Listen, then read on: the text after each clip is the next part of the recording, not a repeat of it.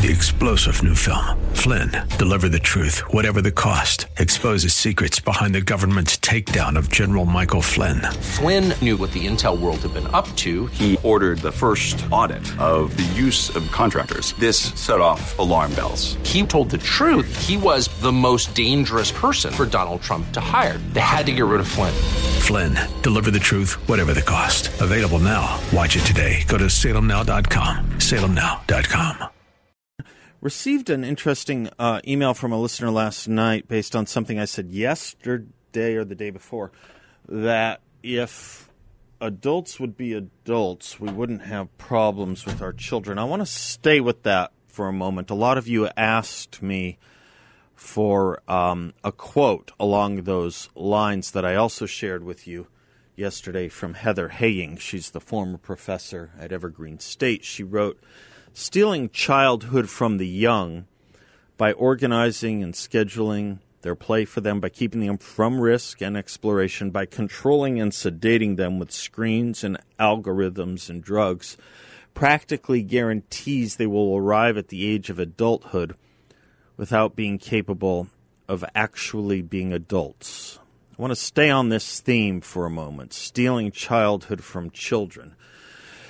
This seems to be a theme, and it's particularly ripe in the fight you see between Joe Biden and Ron DeSantis. When Joe Biden says Ron DeSantis should not stand in the way, Ron DeSantis was right earlier in the week to say, if you're coming for Florida's parents, I'm going to stand in your way. If you're coming for Florida's children, I'm going to stand in your way.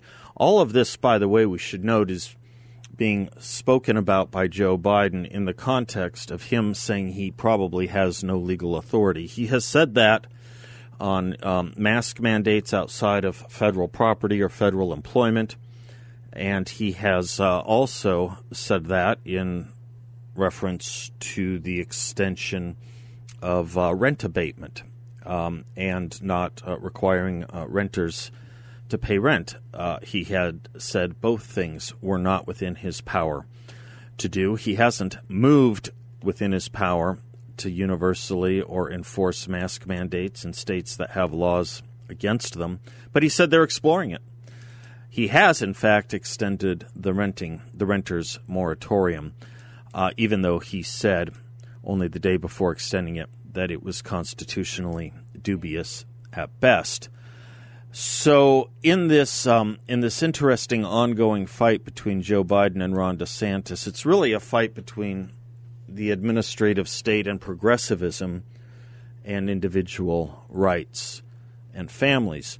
Candace Owens, by the way, in case you didn't know, she's now using occasionally, depending on the site, she's now using her married name. Sometimes it's Candace Farmer. It's the same person, Candace Owens or Candace Farmer or Candace Owens Farmer. She writes, "If you aren't paying attention, every effort the government is making is an effort to dehumanize the population by destroying human interaction and connection. Self-check our counters everywhere. Social distancing from one another, staying away from family, and finally, masking your face forever so we no longer identify one another as individuals and human beings."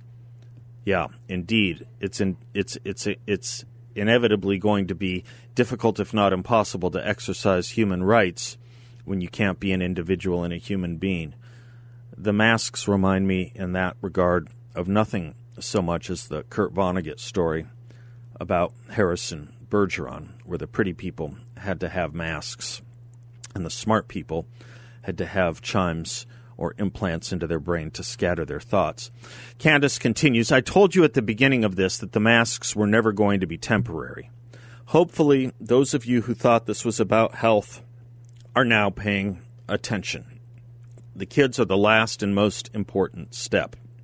Once they sufficiently dehumanize children, there is no hope for the future because, as the left likes to tell us, and is eminently true, the children are the future. Once children believe that masking is normal and being disconnected from one another is normal, America and the West, as we know it, is over.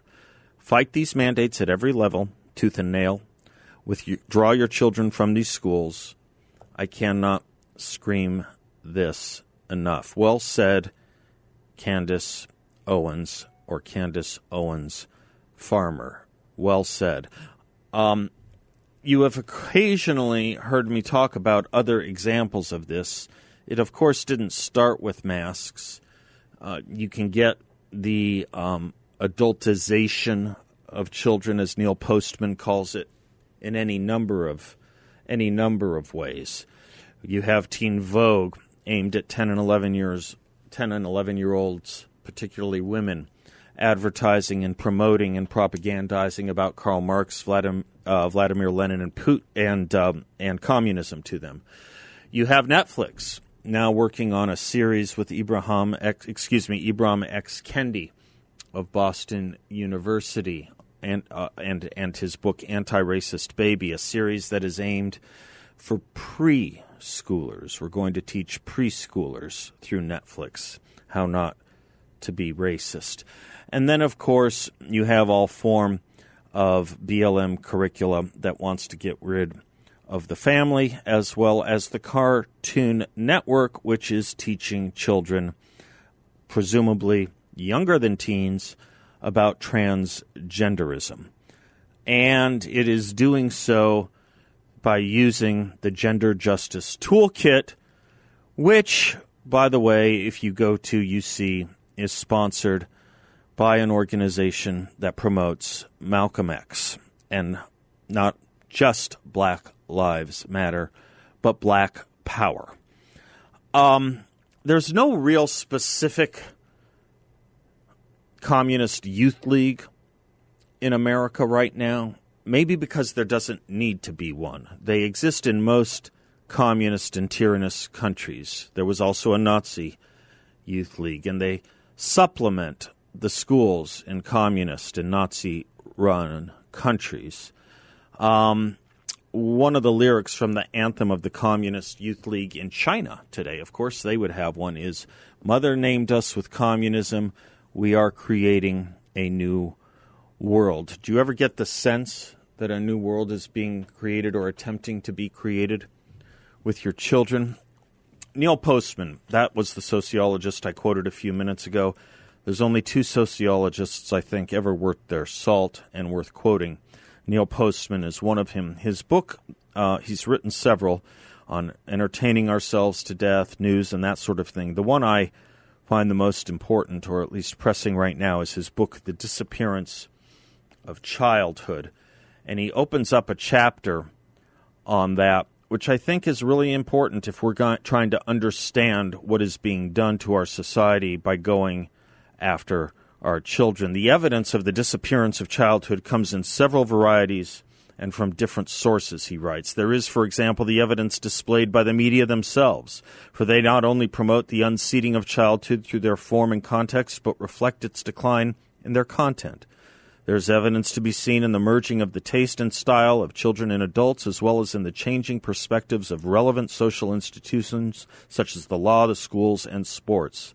And there is increasing evidence, this was written a few years ago, there is increasing evidence of the hard variety when you look at the figures on alcoholism, drug use, sexual activity, and crime. They imply, and now I would say substantiate, a fading distinction, I would say erased distinction, between childhood and adulthood. Erasing this distinction between childhood and adulthood by giving adult themes and tasks to children. And, by the way, the other side of that coin, Neil Postman gets to that too, the infantilization of adults. We'll get to that in a moment. But let's call attention to the fact that children have virtually disappeared from the media, especially from television. I don't mean that people who are young can't be seen. I mean that when they are shown, they are depicted as miniature adults in the manner of 13th and perhaps 14th century paintings. We might call this condition the Gary Coleman phenomenon, by which I mean that an attentive viewer of sitcoms, soap operas, or any other popular TV format will notice that the children on such shows do not differ significantly in their interests, language, dress, or sexuality from the adults on the exact same shows. that's one side of it. There's another side of it, and that has to do with the model of an adult. And when we come back, I'll tell you what Neil Postman thinks about the infantilization of adults. Mark me as one standing with Candace. If the law and your school administration won't preserve the childhood and sanctity and specialness of your child, then they shouldn't be in business. But since we can't put them out of business, you can sue and you can move. You can exercise school choice. You can homeschool. But get your kids to safety, moral, social, and intellectual, whatever you do.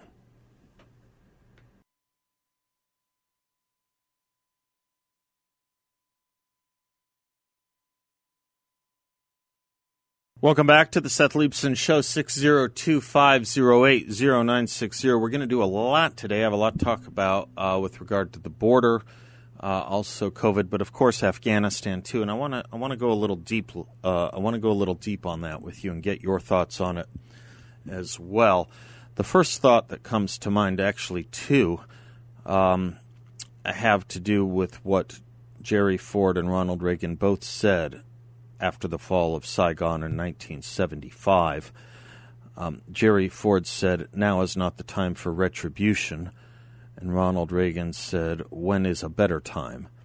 And what I think you get in those two statements are exactly two different views, two different worldviews of what a defeat to America can mean, can look like, and will mean and will look like, versus a politician or a political leader trying to play to the New York Times. I want to come back to that, especially the New York Times and Afghanistan, in a few moments. But as I said before, I wanted to first talk about the problem of infantilizing adults. I talked a moment ago about the problem of adultifying infants and disappearing childhood by disappearing childhood.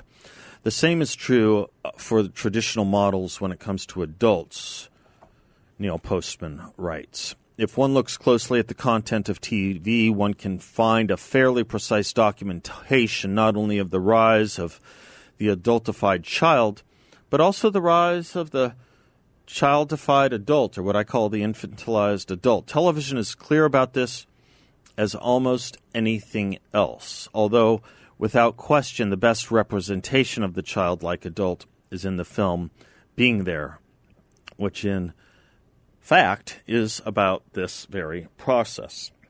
Now, it's interesting what Neil Postman does is he writes about a lot of sitcoms that were popular in the 70s and 80s, but I don't think his examples are wrong. I believe the models are still the same. He goes through a bunch of them, and he talks, in fact, also about the entire population of Fantasy Island. Any one of the characters in any of the famous shows in the 70s or 80s can hardly be said to be adult characters, even after one has made allowances for the traditions of the formats in which they appear. With a few exceptions, adults on television do not take their work seriously if they work at all. They do not nurture children. They have no engagement in politics unless it is one-sided and a joke. They practice no religion. They represent no tradition. They have no foresight or serious plans. They have no extended conversations, and in no circumstances allude to anything that is not familiar to an 8-year-old person. That was true when Neil Postman wrote this in the 90s. It was true in the decade before that, and it's all the more true now. And that's probably why, at the end of the day, we are allowing children, and the law is allowing parents to allow children to make lifelong decisions about their most, we thought, immutable characteristics, their gender. Who knew those things were mutable? Who knew that 9-year-olds would be allowed to make those decisions? It makes all the more sense when you're teaching 5- and 6-year-olds that it's normal through organizations like the Cartoon Network. This is the assault on our children. This is what Candace Owens is talking about, and this is what everyone who is weighing in on behalf of the administrative state against governors like Ron DeSantis, it's what all of those people miss entirely. Ron DeSantis is standing up for something much bigger and much more important than just mandating that schools, allowing schools to mandate that children have masks. Something much bigger.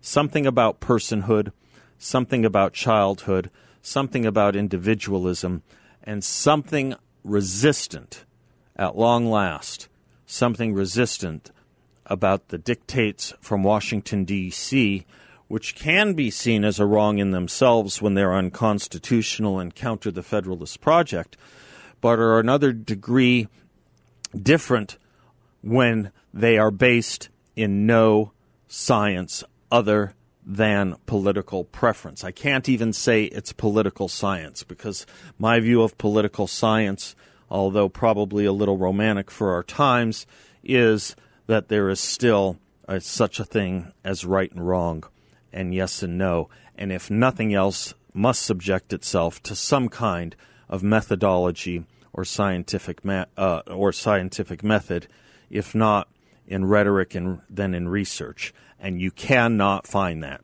You cannot find that research when it comes to children and masks. You want to order vaccinations? That's another thing altogether, and the president doesn't have that power. You want to push on children to get vaccinations? Well, then you tell me which science we're supposed to follow, because the World Health Organization recommends against it while the CDC is recommending in favor of it. Look, you can keep doing what the doctor in Indiana said, which is the same thing over and over again as you get surprised by increased cases, because what you're doing over and over again won't do anything to the rise in cases. You can keep doing that. You can keep going that way. You can keep shutting down our economy. You can keep punishing our children. Or you can get serious. And recognize, first and foremost, Anthony Fauci is not infallible. He's been wrong on everything he said. Just give it 2 months. Joe Biden is not infallible. He's been wrong on everything he has said on COVID as well as foreign policy and the border. We're going to get to all of that as well. The CDC is impossible to follow. There is no administrator at the Food and Drug Administration. At the very moment, people are asking why we cannot get from emergency authorized use to full FDA approval of the vaccine, which is responsible for some of the hesitancy. The president goes after, as does Kamala Harris, the entirely wrong population in an effort to shame them. The population to go after in promoting vaccinations right now, especially if you're worried about the hot spots in our urban areas, is not the white evangelicals or Trump supporters, as CNN likes to keep saying. Look at the data. You'll be awfully surprised who it is. I'll give you a hint. In New York City, 70% of the African American population is not vaccinated. Think about what that will mean when restaurants and gyms are shut to them, as the progressive Marxist mayor of New York has said it will be.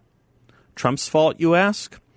Well, we'll talk about that in a lot of other contexts coming up, too.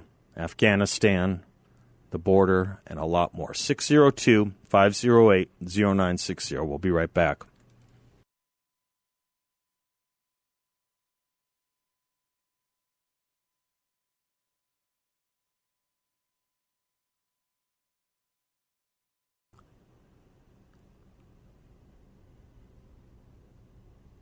Welcome back to the Seth Leibsohn Show, Open Line Friday. Anything on your mind, 602-508-0960. There's a lot on mine, and we'll get through it together. First, Rick calling in from Colorado. Hi, Rick. Hi, Seth. How are you, sir? Good. How are you? I sent you a couple of emails. Joe Biden planted the seed to be able to say that the fault of the corona vaccines are going to be Donald Trump. If you look at his speech, he says it was developed under a Republican administration, but delivered under a Democratic administration. And I think he was taking a step back because they thought that this was going to be where Biden was going to take over and COVID was going to go away.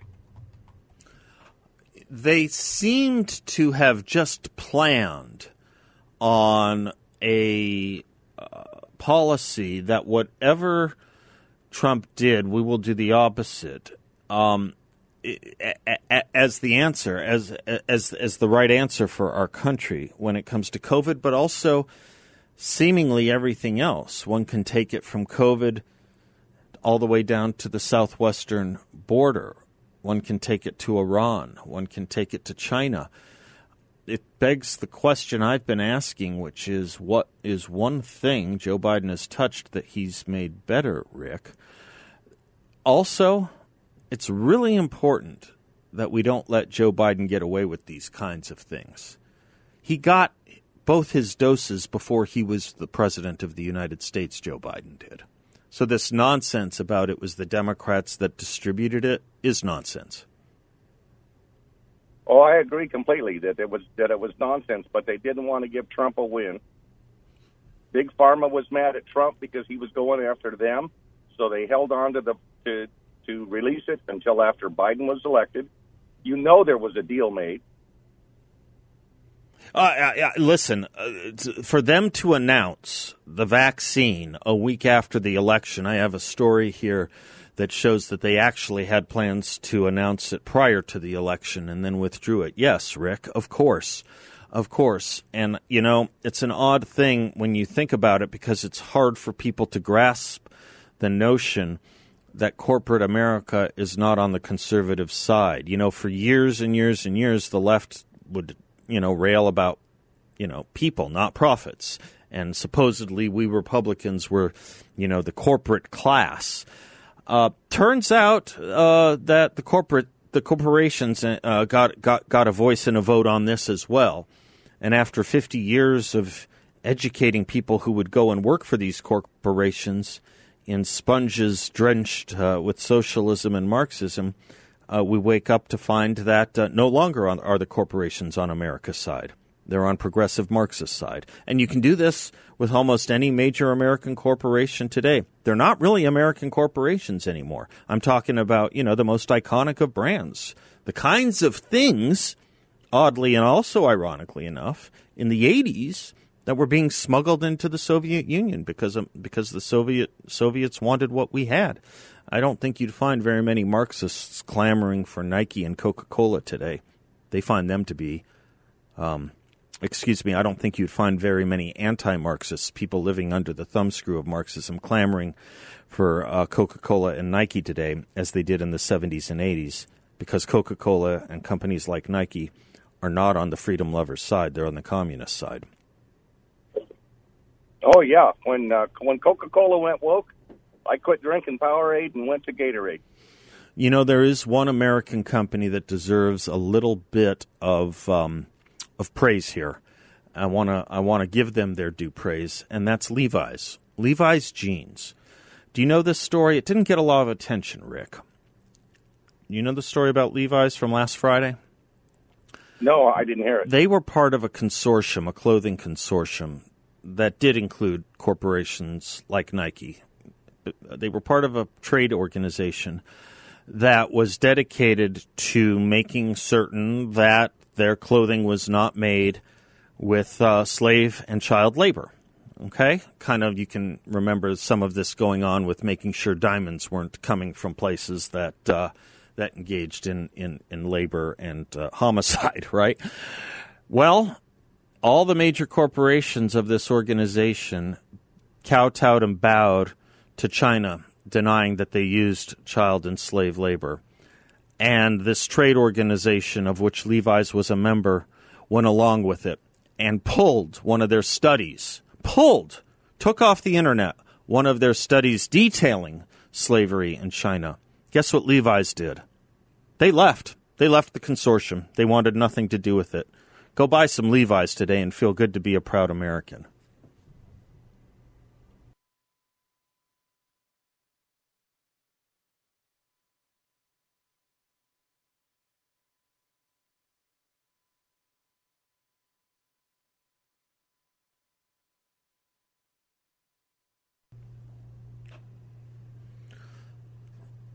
I'm wondering if, welcome back, 602-508-0960, anything on your mind? As one emailer reminded me, I'll take on anything. I just won't give advice on medicine or law or accounting. Other than that, feel free to call and ask me anything. I'll tell you if I don't know the answer.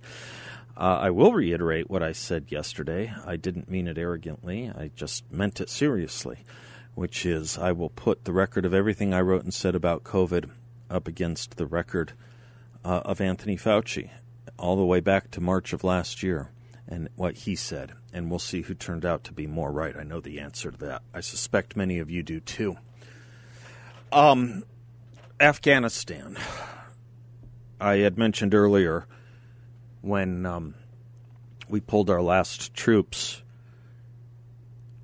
out of Saigon as soldiers were fleeing the embassy. Helicopters. Gerald Ford said today is not, he was the president at the time, now is not the time for retribution, prompting Ronald Reagan to say when is there a better time? And as I mentioned earlier, presented two world views on the issue of morality and foreign and defense policy. I was motivated to think a little bit about these terms of Saigon, not because of some of the comparisons you've heard, but what I heard on another radio show today, which was a host describing for the audience what Saigon was in case they were too young to know of it or remember it. And I thought, my goodness gracious, we are about 2 weeks out, 3 weeks out from commemorating 9/11, 20 years after 9/11.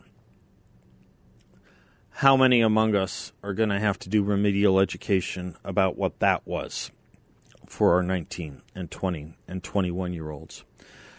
Is Saigon no longer taught in our schools? Is Vietnam no longer taught in our schools? If it isn't, mark me down as someone who provisionally approves of it not being taught in our schools, if for the only reason that it will be mistaught. I'd rather someone know nothing about something than the wrong things about something. It's much easier to educate than to do and engage in remedial education. If you don't agree with that, simply ask any college professor at the university or junior college level who teaches freshmen and ask them if it's easier to educate or uneducate and re-educate remedially. Okay, so Afghanistan. It brings up a lot of debates even within our own movement, and this is what I'm curious about in this audience. The word neoconservative has become a dirty word, particularly in the foreign policy context, and I can understand and appreciate why. I always am quick to try and point out that the word neoconservative doesn't just come with that pejorative paternity. It was originally a term used to describe people who were focused in the conservative movement on domestic policy, particularly crime, education, and welfare. You think of your James Q. Wilsons on crime. I don't know if he said anything ever about foreign policy. You think about Irving Kristol on fatherhood, welfare, and education. I don't know that he ever wrote an essay on foreign policy. He is known as the godfather of conservatism. He is the actual father of Bill Kristol. You think of William Bennett on education. You think of people like institutions like the Wall Street Journal editorial page, Robert Bartley and Jack Kemp, when it came to economic reform. You think of think tanks like the Manhattan Institute, welfare reform, American Enterprise Institute, crime, education, the kind of stuff Charles Murray was doing. These places and people were the original neoconservatives, and it was all about domestic policy. Liberals who believed in the Great Society, only to realize very shortly that it was a miserably bad idea that would have worse consequences than it was trying to solve in the problems that it was trying to solve. It was the application of data and research to understand the misbegotten origins and effects of the Great Society program. And that's why Ronald Reagan brought so many of them into his administration. And yes, at a certain point, some of those were foreign policy folks, too. One thinks of Jeane Kirkpatrick first and foremost. What's interesting about Jeane Kirkpatrick is until she became the ambassador in the United Nations for the United States, she was a political science professor, mostly having to do with domestic policy issues at Georgetown University, believe it or not. And, of course, his State Department became that as well. But somewhere along the line, neoconservatives stood less for domestic policy and more for foreign policy, the kind that Bill Kristol has become famous or infamous for promoting, the kind that, in essence, talks of adventurism, military solutions first and foremost, and nation building. So much so that even Bill Kristol today tweeted out that Afghanistan can be repaired if we send in enough troops and try and do it again the right way. He's not ready to give in or give up. He wants to apply more troops. I don't want to apply more troops. But what do you say about an administration that guaranteed that its withdrawal policy would not lead to a takeover by the Taliban, which in only a month it led to? Such that we now have to send in more military troops to safely evacuate Americans and her allies than exist there already. What do you say about that? What do you say about an administration that now, after announcing troop withdrawals, is sending in more troops than it was planning to withdraw so that the ones it can withdraw can be withdrawn safely? Because the Taliban is now on the outskirts of not just two provinces, but the capital. The capital. What does it mean to make Saigon happen all over again? It means exactly this. When we left Vietnam, as we did in 1975, in helicopters, in exigency, in dire straits, in a mad rush, between that and 1981 January, the inauguration of Ronald Wilson Reagan, between the fall of Saigon and the inauguration of Ronald Wilson Reagan, 10 countries fell to the Soviet Union because the Soviet Union knew it could go in and take them, and that America had become enfeebled with Vietnam syndrome. There was a war that got us out of Vietnam syndrome. There hasn't been one since. More to talk about when we come back. 602-508-0960. I'd like your views on Afghanistan.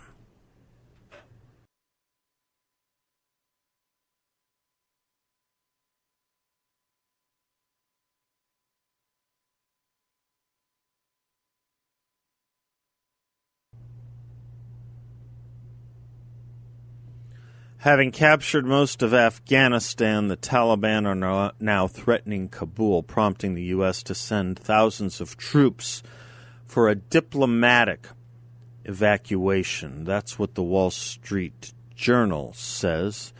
The New York Times says that President Biden asks the Taliban to stand down. Is that what our foreign policy has become? Begging the Taliban? Peter's in Mesa. Hello, Peter. Yes, I'm afraid it has become that. It's please stand down. please pump more oil, please this, please that, please don't invade Taiwan, which is where I think China Joe is going to with all this. He is just so weak and so controlled with his compromised situation with his son that China will sense our obvious weakness here and lack of resolve, even to deal functionally with the coronavirus. And it scares the daylights out of me. And if I was in Taiwan, I would be shaking. If I were in Taiwan, I would be shaking. If I were in Hong Kong, I would be shaking. Yeah. If I were anywhere where I was an ally of the United States faced by an enemy, I'd be shaking, just as all our allies were from roughly 1975 to 1981. Yes. But I'll tell you something, Peter. As an American, I'm shaking. Yes, me too. Where do you come down on Afghanistan as far as how long we were supposed to be there, how long we are supposed to be there? Well, when we finally got rid of Osama bin Laden, that was when we should have said, we're out of here immediately. This is, again, one of these wars where we were not permitted the resolve to actually do the job as we were in Vietnam. They put a gun on top of a hospital, and we can't hit that. I'm sorry, you put a gun on a hospital, it's a target. And those are the rules of engagement. War is hell, and it's ugly, and it's unfortunately part of the human condition that I absolutely loathe, that we do not have a better way to resolve issues. But with Afghanistan, we should have been out of there a long time ago. At first, I thought we were there for the rare earth minerals. But I understand China might be moving more towards that, and that would be rather interesting to see the Taliban actually brutally slaughtered by the Chinese. Boy, but I'll tell you. The whole region unstable scares the daylights out of me. Yeah. Just scares. It's a scary time. No, it's a frightening time. We're frightened about what we're frightened about in this country, unfortunately, is all the wrong things. We're frightened about all the wrong things in this country right now, and we're not frightened sufficiently about the things that should scare the you-know-what out of us. I'm Seth Leibson, 602-508-0960. The great Wilfred Riley joining us up right away and next.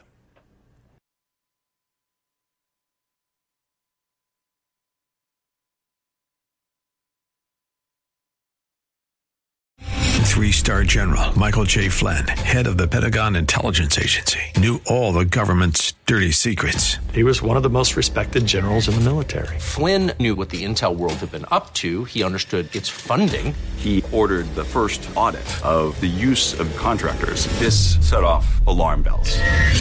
The explosive new documentary, Flynn, Deliver the Truth, Whatever the Cost, uncovers the facts behind this scandal. Flynn told the truth. He was the most dangerous person for Donald Trump to hire. I find out the worst enemy that I'm going to face in my life is right here in America. They took my assessment and they wanted me to change it. And I was like, I'm not changing it. They had to get rid of Flynn. With in-depth interviews, archival footage, and never-before-seen personal records of the man behind the headlines. I just felt like I was drowning. Flynn, Deliver the Truth, Whatever the Cost. Available now. Watch it today. Go to salemnow.com. salemnow.com.